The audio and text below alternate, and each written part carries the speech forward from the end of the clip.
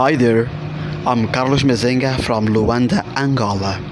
You are listening to the English Sabbath School podcast, Information and Transformation.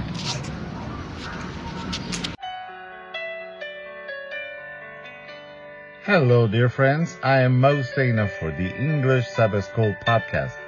Lesson 7 for Wednesday, August 9th. And today's title, continuing on yesterday's. Remember, yesterday's about the Christ, the giver of gifts. Today's title, listen, gifts of the exalted Jesus. We listed them yesterday, some of them, right? What are those gifts? Do you remember? Yes, try to practice your memory as well. Well, first, let us pray. Heavenly Father, oh, so grateful we are for your love, for your care, for the many gifts you have lavished upon us. Oh, Father, you don't give us drops of mercy, of grace. You give us a flood, a rushing power that comes through your Spirit. Father, empower us. Help us to be transformed. We have only drops of mercy, of kindness, of patience, of gentleness, of meekness. Please give us your grace to transform us. Overflow us with your love. In Jesus' name, amen. The lesson starts with Psalm 68:18 again. So let us open our Bibles there. I don't remember. I read it yesterday. Now let us read it again. Psalm 68:18. When you ascended on high, you took many captives. You received gifts from people, even from the rebellious, that you, Lord God, might dwell there. Paul has just described the risen, exalted, conquering Jesus as giving gifts to his people from on high. Yes, Paul inverted the idea. The psalmist said receiving gifts, and now Paul said giving gifts. What gifts does the exalted Jesus give? And for what purpose? Yeah. Do you think about gold and silver and women and cars and traveling? Let us see. So Christ himself gave the apostles, the prophets, the evangelists, the pastors and teachers to equip his people for works of service, so that the body of Christ may be built up until we all reach unity in the faith and in the knowledge of the Son of God, and become mature, attaining to the whole measure of the fullness of Christ. God gave us people with gifts to be apostles, to be prophets, to be evangelists, to be pastors and teachers. Isn't it interesting? Wow, appreciate those who are serving you. So what purpose did Jesus give you those gifts? Paul identifies 4 groups of gifted people as part of the treasure trove of the exalted Jesus that he gives to his church. 1. Apostles. 2. Prophets. 3. Evangelists. 4. Shepherds or pastors. And teachers. The structure of the Greek phrase suggests that these are a single group. So a teacher is a shepherd, and a shepherd is a teacher. Wow, what an honor.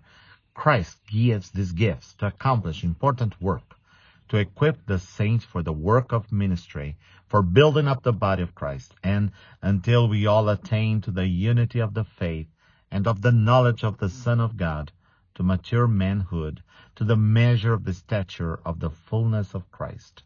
Ephesians 4:13, ESV. This last point was of special importance to early Adventists who are reflecting on the spiritual gifts of Ellen G. White. Does the Bible validate the functioning of the gift of prophecy in the church only during the time of the apostles? Or does the gift continue until the return of Christ? The early Adventists found their answer in Ephesians 4:13 and shared it through a story about a captain of a ship who was bound to follow the instructions provided for a voyage. As the ship neared port, the captain found that the instructions informed him that a pilot would come on board to help guide the vessel. To remain true to the original instructions, he must allow the pilot to board and obey the further guidance offered. Who now heed that original book of directions? Those who reject the pilot or those who receive him as the book instructs them? Judge ye. That's from Uriah Smith. Do we discard the Bible by endorsing the visions? From the magazine Review and Herald, January 13th, 1863, at the very beginning of the church, page 52. And this is food for thought. So, as we do not reject, but we embrace the spirit of prophecy given to Ellen G. White, we cannot say that she was the last prophet. Who knows what God is going to be using? But we have to judge based on Scripture. Scripture is the final authority. Now, the lesson continues. We should be careful when we identify shepherds or pastors, teachers, and evangelists, since we think of these positions within our own context and time. As far as we are able to determine, in Paul's day, these would all have been lay leaders who were serving the house churches of Ephesus. And that's right, because now, increasingly more so, many pastors, unfortunately, in my humble point of view, follow as a career path. They take 2-3 different colleges, they study a lot, but they get different degrees, but it's a career. They look forward to developing their plans, their projects, and one day retire. That's it. And they work from 9 to 5. Basically, that's the idea. Some pastors do that.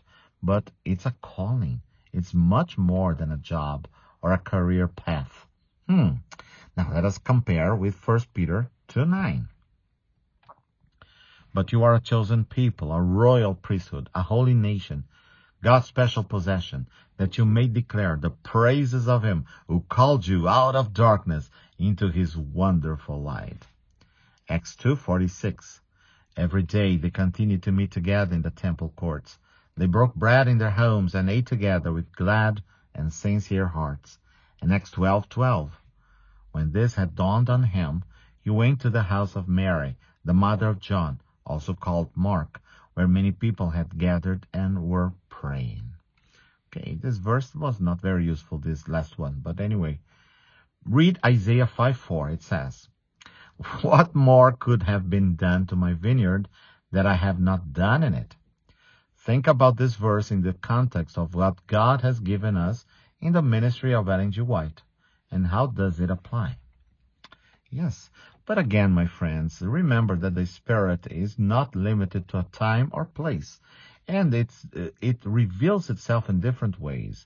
For example, when a person writes an article that is very inspiring, motivating, you see that the person was loaded with the Holy Spirit. How can you say that the person wasn't inspired by the Lord, right? Is it just Ellen G. White who was inspired? So we have to be very careful about it. I know I'm not trying to teach any heresy here, but we have to embrace the teachings that Ellen White, the thousands of pages that she wrote, and also be open to the Spirit talking to us and to other people. And sometimes a piece of advice, sometimes a situation, sometimes a moment of prayer can be as inspired as those with Ellen White. Let us think about that, because it's one Spirit, isn't it? Well, I am Moacir Sena. My friends call me Mo, and I consider you my friend, so you may call me Mo, for the English Sabbath School podcast, Lesson 7 for Wednesday, August 9th. For more information, please contact us on Facebook or Instagram, Believes UNESP. Tell our friends about our podcast, available on any podcast platform. Rate us with 5 stars so that more people may discover us. Thank you, my friends, for listening, for sharing, and for praying with us and for us.